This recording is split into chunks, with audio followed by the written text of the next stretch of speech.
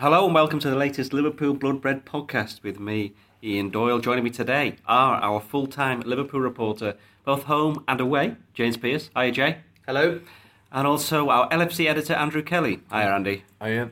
And our James, you and me and Joe Rimmer, who's not with us at the moment, we were at Manchester City against Liverpool yesterday afternoon to watch a game where we got a bit wet, but it was worth it for the entertainment that was on offer. It was just a cracking game, wasn't it? From start to finish, absolutely enthralling. Two teams so committed to attacking football. It felt like a cup tie at times, really. The way that both teams just went for it, and even in the closing stages, quite often in a game like that, it might just peter out a bit, and you might get one team settling for what they had, but nobody did. And it was a difficult one to make sense of because. Come the end, obviously the Lallana chance is just such a glorious opportunity that went begging. You think it could have been so much more for Liverpool, but then at the other end, Aguero has missed an absolute sitter for them. So I think probably 1-1 was about right, but it could easily have been 4 each because it was that good a game. Andy, what was your view of proceedings? Do you think a draw was a fair result? And do you feel as though perhaps it was a case of, as James said there, that both teams were going for it because they realised we're not very good at defending here? I don't think it's so much that they don't think they're very good at. I think it's just how both managers want their teams to play, and they're both massively committed to positive attacking football. And you couldn't argue that they used the cliche, a draw was a fair result, but. And it was a brilliant game. The 2 games against City this season have been absolutely. I wasn't there yesterday, but at Anfield, the intensity of that game for 1-0 game was extraordinary, and it felt, just watching here from the office yesterday, it felt like that all over again. I mean, Leroy Sané said after the game on, I think it was on Twitter, he said that it was such a very, very intense game, and while it was a different game to the game at Anfield, in that terms of that intensity he mentioned, it was just the same, wasn't it? Yeah, you come out of it exhausted. I mean, I don't know how the players do it. I was just watching, and I was on the live blog for us, the match blog yesterday, and just trying to keep up with everything that was happening, while also obviously you're always a bit nervous, and it's one of those games where it was pinging around the box a fair bit, and your nerves are shred, to be honest. Fantastic game of football. If I'm going to be Mr. Misery about it, and that's I will my do job. it for That's my job. But let me tee you up with. I think that's twice this season Liverpool have been ahead. Once at Old Trafford, again a penalty, and once against City. And what I think, particularly in the City game, Old Trafford was a bit different, but I think Klopp mentioned that period of sort of 15 minutes where they had the chances to put the game away. And I think against a team like City, getting the first goal's incredible, because if they get the first goal against you and you have to sort of you have to try and bridge that gap, you leave yourself open massively to them on the counter. And we saw what they can do with spaces. Those balls they were trying to put in down the sides, and where they got the goal from it was a prime example of the type of thing they were trying to create space-wise. But Liverpool had the goal and got a little bit lucky, obviously, with the Milner and Sterling situation, where it was clearly a penalty when you see the replays. But you could understand why the ref didn't give it in normal time. But they got a little bit lucky, and I felt like then they had to go on and use that little bit of luck. And I felt like there was opportunities, particularly on the break, that Liverpool just didn't quite take, for all that City missed their own as well. Don't you feel as though Mane should have had a penalty, though? Because our view in the press box, personally speaking, I saw the replays afterwards, or match of the day, and they were saying that he's actually kicked Otamendi's leg, but that wasn't the foul. The foul was Otamendi put his hand on him and kind of pulled him back. Yeah, I think, I mean, in live time, I just thought straight pen, straight red. Yeah. Oliver either got really lucky with his decision, if you don't view the hand as a pen, and cause I'm convinced if he did see the fact that it was Mane who'd actually kicked Otamendi accidentally, I mean that's a fantastic spot if you saw that. If he didn't, he got a little bit lucky. I think you're right. I think he might have ended up getting it right, but I think it was more luck than judgment at that speed. And I think a lot of referees would have given a penalty and a red card. The penalty I thought Liverpool deserved was Toure on Wijnaldum, Wijnaldum, which no one seemed to be really talking about, which I thought was was far more of a penalty after he did that tremendous bundled him over, didn't he? Tremendous meg on him, didn't he? Yeah. So for me, the Mane one was a penalty. Definitely. I didn't even see what the complaint was about. It was the arm on him. I think he's impeded him as well. Yeah. Even by running right up. Mane's he got the other side of him. I think to not get either of those was tough. As Andy said, there was a let off at the other end. The other bizarre one, which didn't even make the Match of the Day 2 highlights on Sunday night, was Yaya Touré's challenge on Chan. That's true, yeah. Which I found that amazing. That wasn't more of a talking point as well. When it's a yellow, and that could easily have been a red. He studded him in the shoulder in the end. Where if it hadn't been raining, do you think it would have been? Yeah, I think red. So. But even that, Chan did him a massive favour. Didn't make a big fuss of it, did he? He got straight back up, didn't he? I saw a couple of reports suggesting that the City fans applauded Chan for getting straight back up, not making a meal of it. I don't know if you noticed that in the ground, but I saw a couple of reports suggesting that, which I think is good. And you could argue, if you were being the most cynical person going, that if Chan rolls around a bit and gets him sent off, that and Liverpool surround all of them. Helps Liverpool, yeah, exactly. But I'll be honest, I don't want my team doing that. And fair play to Emre for getting back up and playing on. Well, that comes back to are Liverpool too nice? We're going around in circles here. We're talking about the same stuff again and again. But speaking of Emre Can, I know once again we talk an awful lot about Emre Can in this podcast. The last game against Burnley, he didn't play particularly brilliantly, but he played better than a lot of the other players and contributed the winning goal. He was man of the match, wasn't he, against City?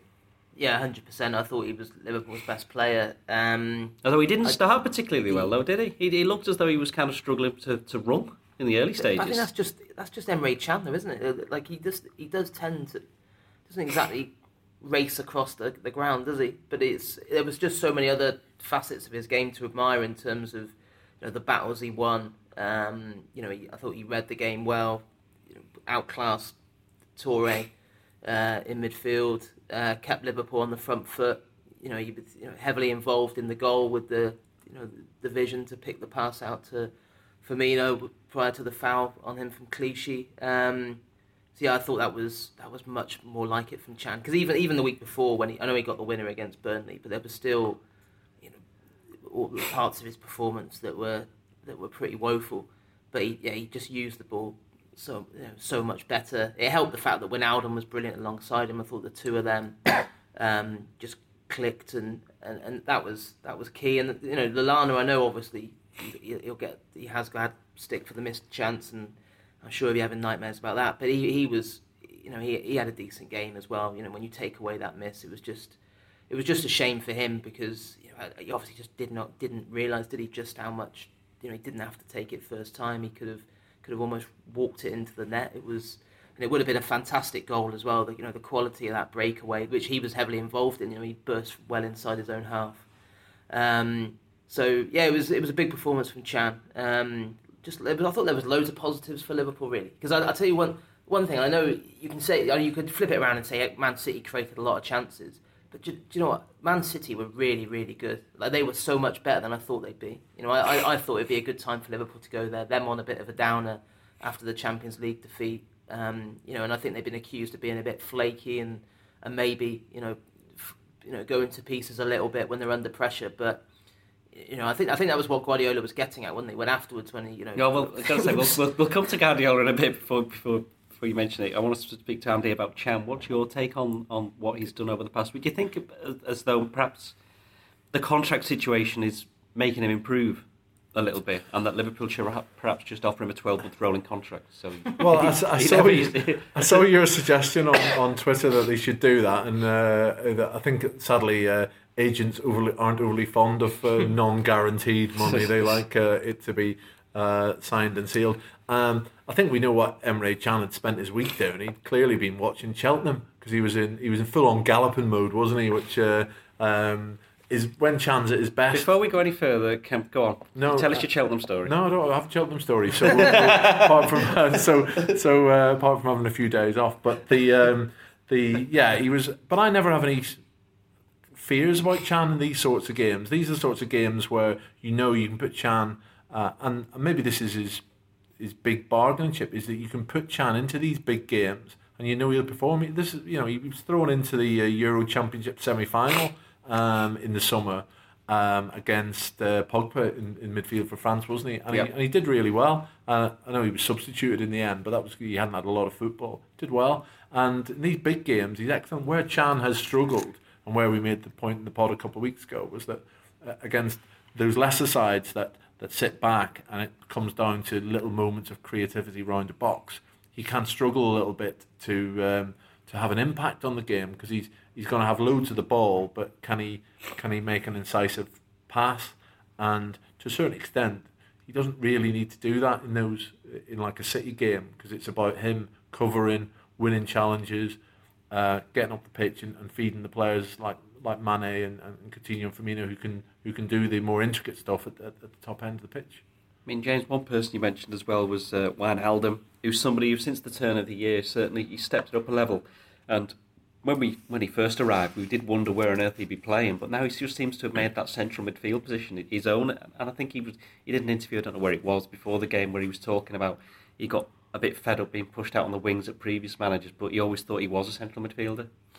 Yeah, and I think you've got to give Klopp a lot of credit for finding that right role that's brought out the best in him. Because I must admit, when he signed, I thought we'd see him as one of the front three, probably and playing out wide. And I remember doing an interview with Klopp I think it was in Palo Alto in California on the pre-season tour last season, not long after. I think Wijnaldum had just arrived that day actually on the trip, and he spoke then about just one of the big appeals was his versatility. He just talked about him being a complete footballer, and he said, this is a guy that I could play in 5 or 6 different positions. It's down to me to find the right one for him, and he's certainly done that. He's been that key link man really between midfield and attack, and I must admit I've been amazed at just how consistent he's been, and the contribution he's made. Because I think you'd only be right to be a little bit concerned when you buy a player off a club that's been relegated. You do think he was partly responsible for that. Can he actually mix it at the top end of the Premier League? Well, he's proved he can. And I think also in terms of last summer's recruitment, you'd throw into the mix Mane. I thought he's had better games than Sunday, but again just that trickery and pace just causes teams problems. And Matip at the other end of the pitch was absolutely top draw, and so you come away thinking they've been 3 huge additions to this Liverpool team. Liverpool didn't have a bad transfer window last summer, they just probably didn't do enough. Yeah, totally agree on Wijnaldum. I think he's becoming. You two, by the way, we're going to have fitness tests. I think. Yeah, sorry, I've been trying desperately not to do too much coffee. After a day in the rain at Manchester, I think it's got you both. But Wijnaldum, he's rapidly becoming. I think I wrote something along the lines of the sort of the connoisseur's player, in the sense that he's not necessarily always getting goals and assists, though he is. What's he up to? 5 this season, I think he's in goal wise. All obviously at Anfield, which is the big thing you say about him. He was so close to an away goal yesterday when he got brought down. Looked like he was about to score, and I think it's his strength, which has his strength, and those where people sometimes criticise Can, where the first couple of touches are almost to try and get it under control. With Wijnaldum, it's instant, and you can get a turn and space away in the middle, and that was noticeable on a couple of really important moments yesterday, where he picked up the ball under pressure and was able to control and get away from someone, and straight away you're heading towards the City defence. So I thought Wijnaldum was tremendous. I think the only real negative for me on the day, I don't know if you were going to come on to this, Ian, but I think we do need to talk about Origi for me. Origi? Yeah. I thought you were going to say Coutinho. I thought you were going to say Coutinho, because I've got that written down. I'll tell you what, let's take Coutinho first. Coutinho is basically, we kind of know, we could have a guess what's wrong with him. He's not quite recovered from his injury. No, but I'll tell you what, I was surprised he got taken off when he did. He did. I thought the last 10 minutes. He was doing better, yeah. I mean, that reverse pass to put Firmino in was superb, and he just started to buzz like the old Coutinho for me. As I say, I was here in the office, you guys were there, but it seemed to me like it was the wrong time to take him off. He was a lot better than he was against Burnley, although that wasn't particularly difficult. I mean, I know James wasn't massively keen on his performance.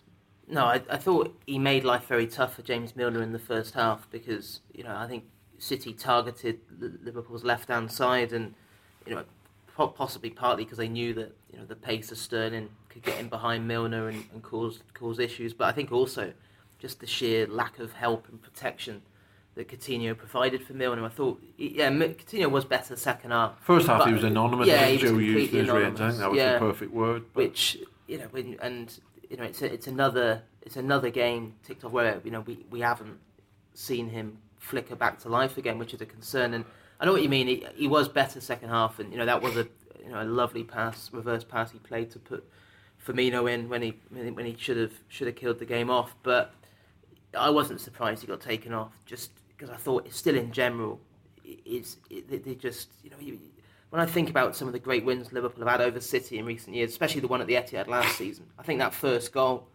wasn't it? I think when Coutinho shut down Sagna at right back, and then Liverpool were ahead inside 6 or 7 minutes, and just how he that work ethic and the way he was always involved, but it's just not happened for him. And I don't know whether it is a bit physical in terms of the ankle, or I think it just looks to me like pretty much he's devoid of confidence more than anything else. And just when things go wrong, I think his body language isn't great at the moment on the pitch. And it is a worry for Klopp. I mean, the good thing is that Liverpool aren't so reliant on Coutinho that they can't function without him. But when you think there's a Merseyside derby on the horizon and Coutinho's got about 14,000 miles of travelling for 2 World Cup qualifiers, it's not ideal.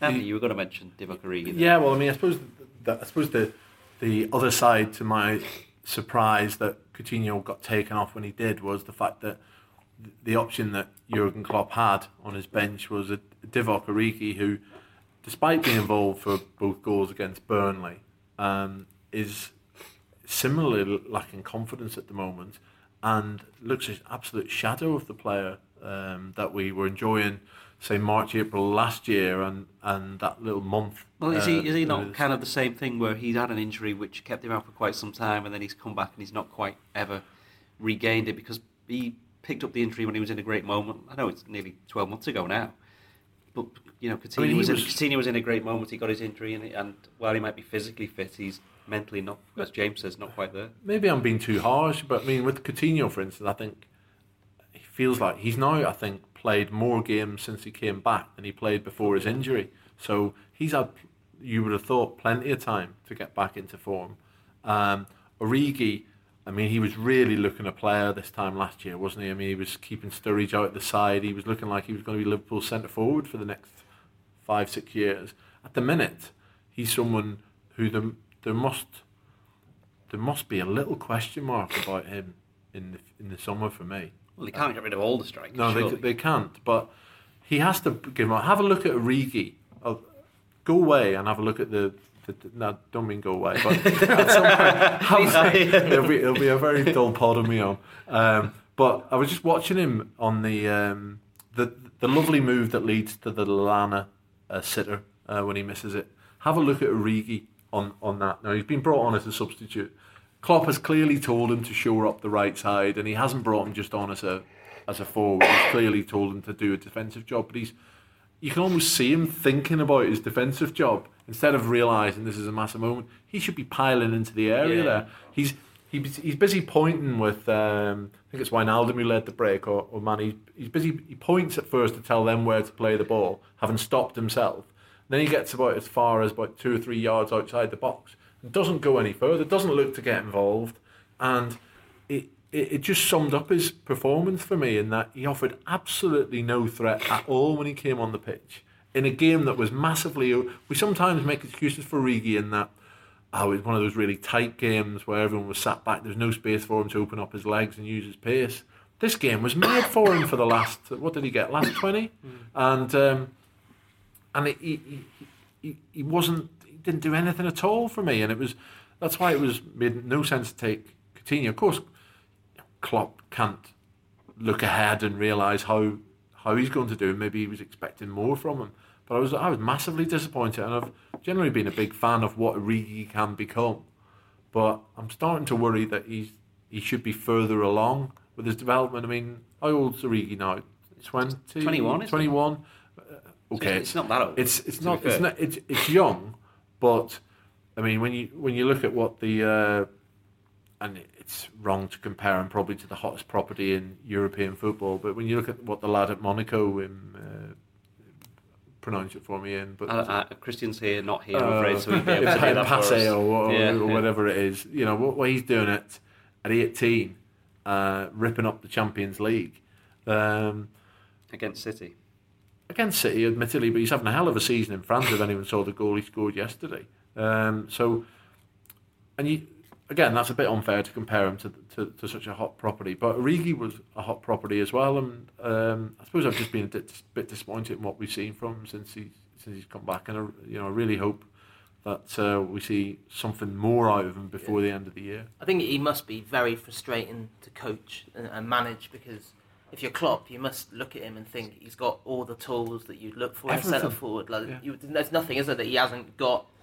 It's got to be between his ears, hasn't it? Yeah, but it was interesting when in La Manga in that training camp last month, when his cousin Arnold was over there. He's the goalkeeper for Lillestrøm, and did an interview with the two of them, and they were very close growing up, and Arnold was talking about. I asked him about Divock and obviously the difficult season he'd had, and there was one quote from him that kind of stood out where he said, the only barrier for Divock in terms of his career is himself.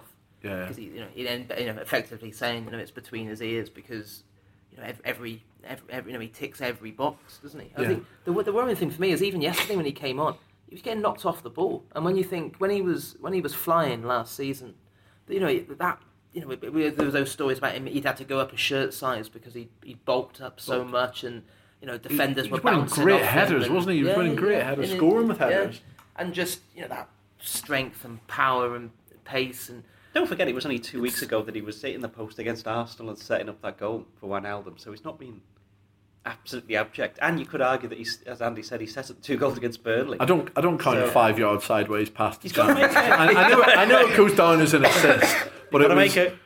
And his ball into Wijnaldum for the equaliser against Burnley is, it's a cross into feet in the box where a man's got 3 men around him. It's not a sensational bit of play, albeit that Wijnaldum made it into something more. Speaking of strikers, then I'll throw this one at you, James. If Liverpool had a recognised striker playing for them against Manchester City yesterday, would they have won? Because Firmino had the chance where he was through. He had the other chance where he hit inside net. He had another one as well, which I'd forgotten about. He hit that one just wide.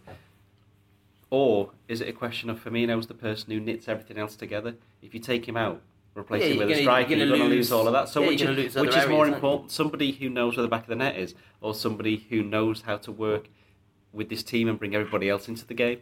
Because obviously the ultimate player is somebody who can do both. Yeah, but and that's an absolute fortune. Well, that's what Klopp has to go and buy this summer, isn't it? Because he has to. I think Firmino is he's shown he can. He is a goal scorer. He's just not a prolific marksman, is he? He's not a. I don't think he's ever going to be a 25, 30 goal a season man.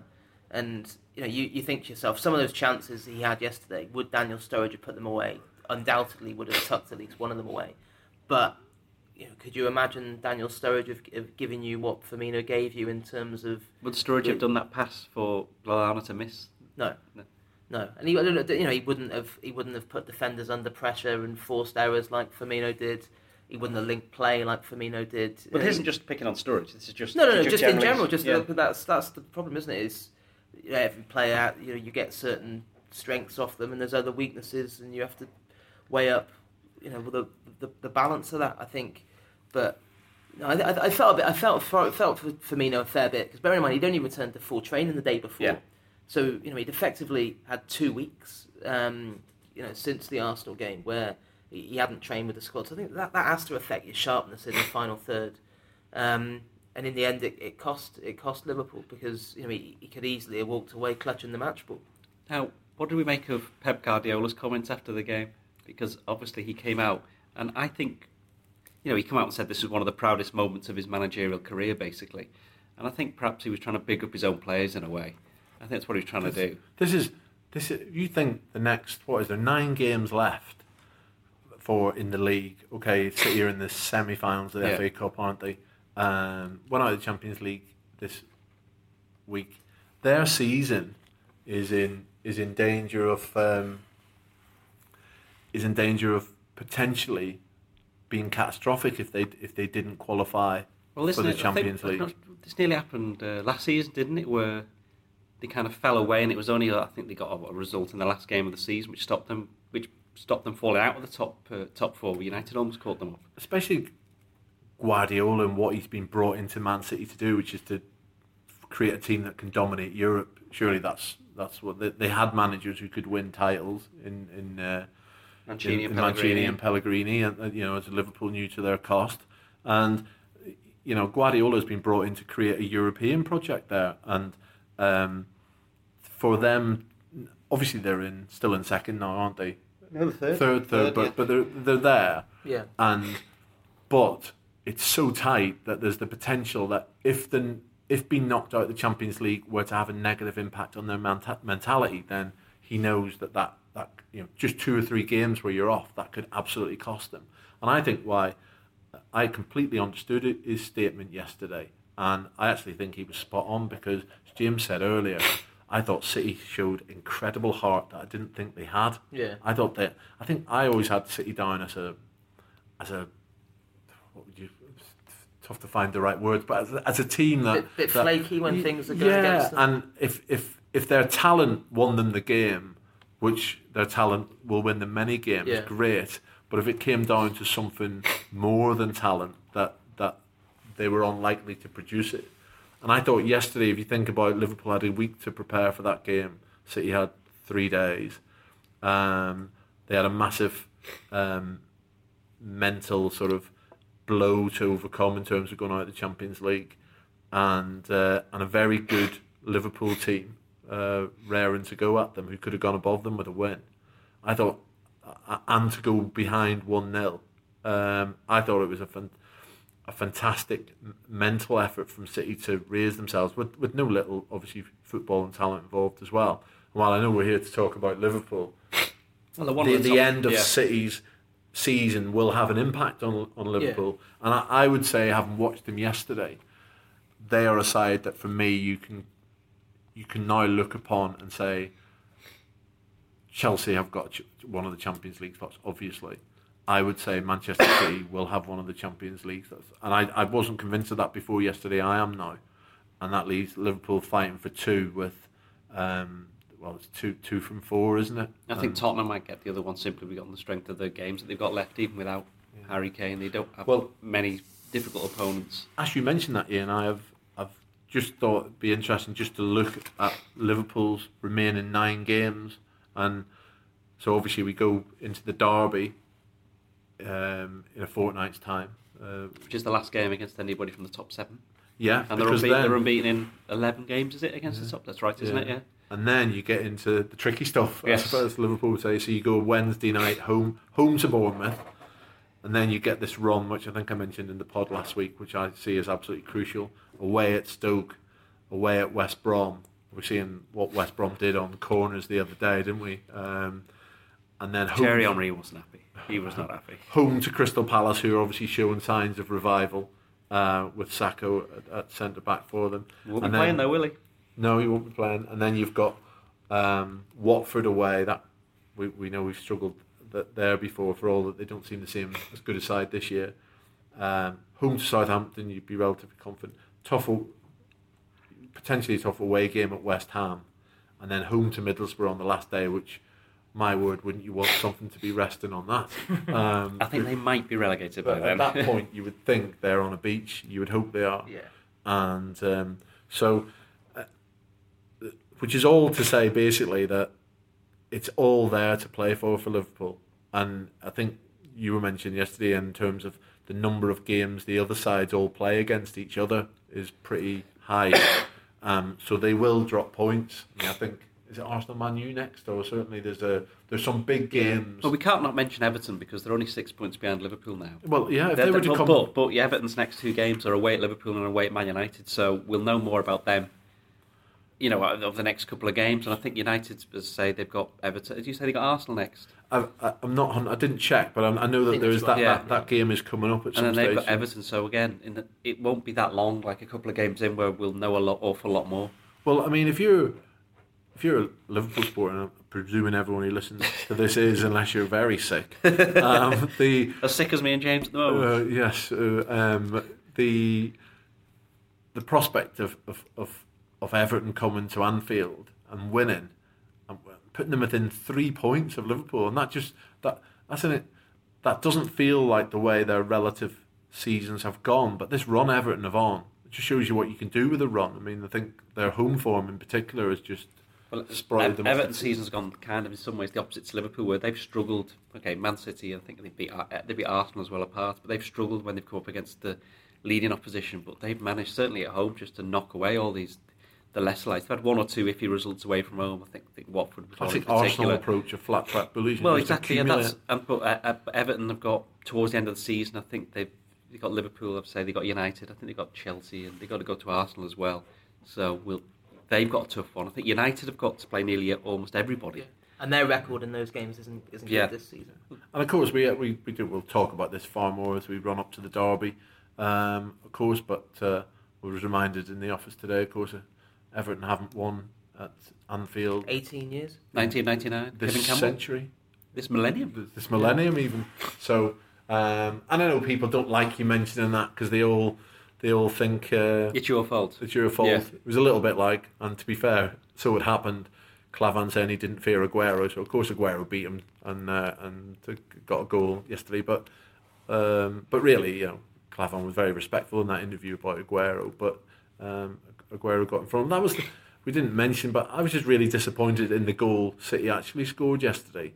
I just didn't think they had to beat anyone or do anything. But wasn't that just brilliant? Wasn't that just an accumulation of everything else? It's not just running around; it's the mental side. But it's one ball to the wing. He doesn't beat Milner. He just Milner's a bit slow. He's a bit slow to get out. It felt like he was, and the cross should be blocked. Well, in that respect, it was a bit like Burnley's goal, a little bit. And then Clavan, he's just a yard off Aguero in terms of the movement. Such a good ball, though. It's so difficult to defend against. I wouldn't be too critical of Clavan. They put in a lot of those types of balls from those positions, didn't they? And the way they worked that space, I thought, was very impressive. Can we talk about Arsenal very briefly? Because they're obviously top four rivals for Liverpool.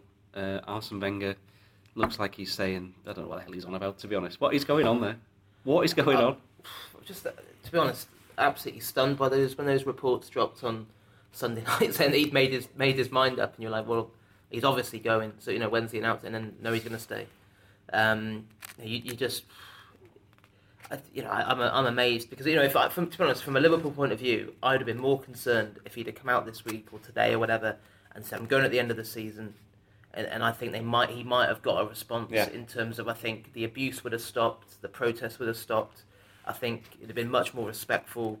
He might have even got a reaction off the players, with all that uncertainty no longer up in the air. And I think it has to work into Liverpool's favour. The fact that if he's serious about staying on, now you'd imagine that whether they accept that's going to be the case.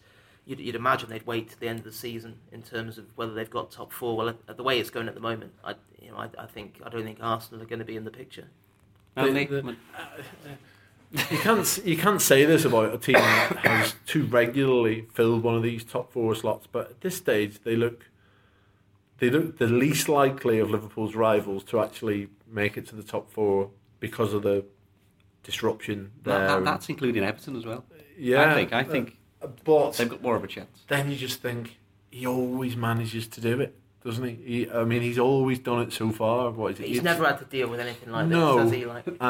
Key players wanting to leave, and even that stuff about Ozil training and then not being in the squad, and Sanchez. I agree. Things aren't right there, are they? No, and I agree with you that it works to Liverpool's favour that you potentially have a group of players who may not want him there next season, and will be prepared to show it or not show it on the pitch.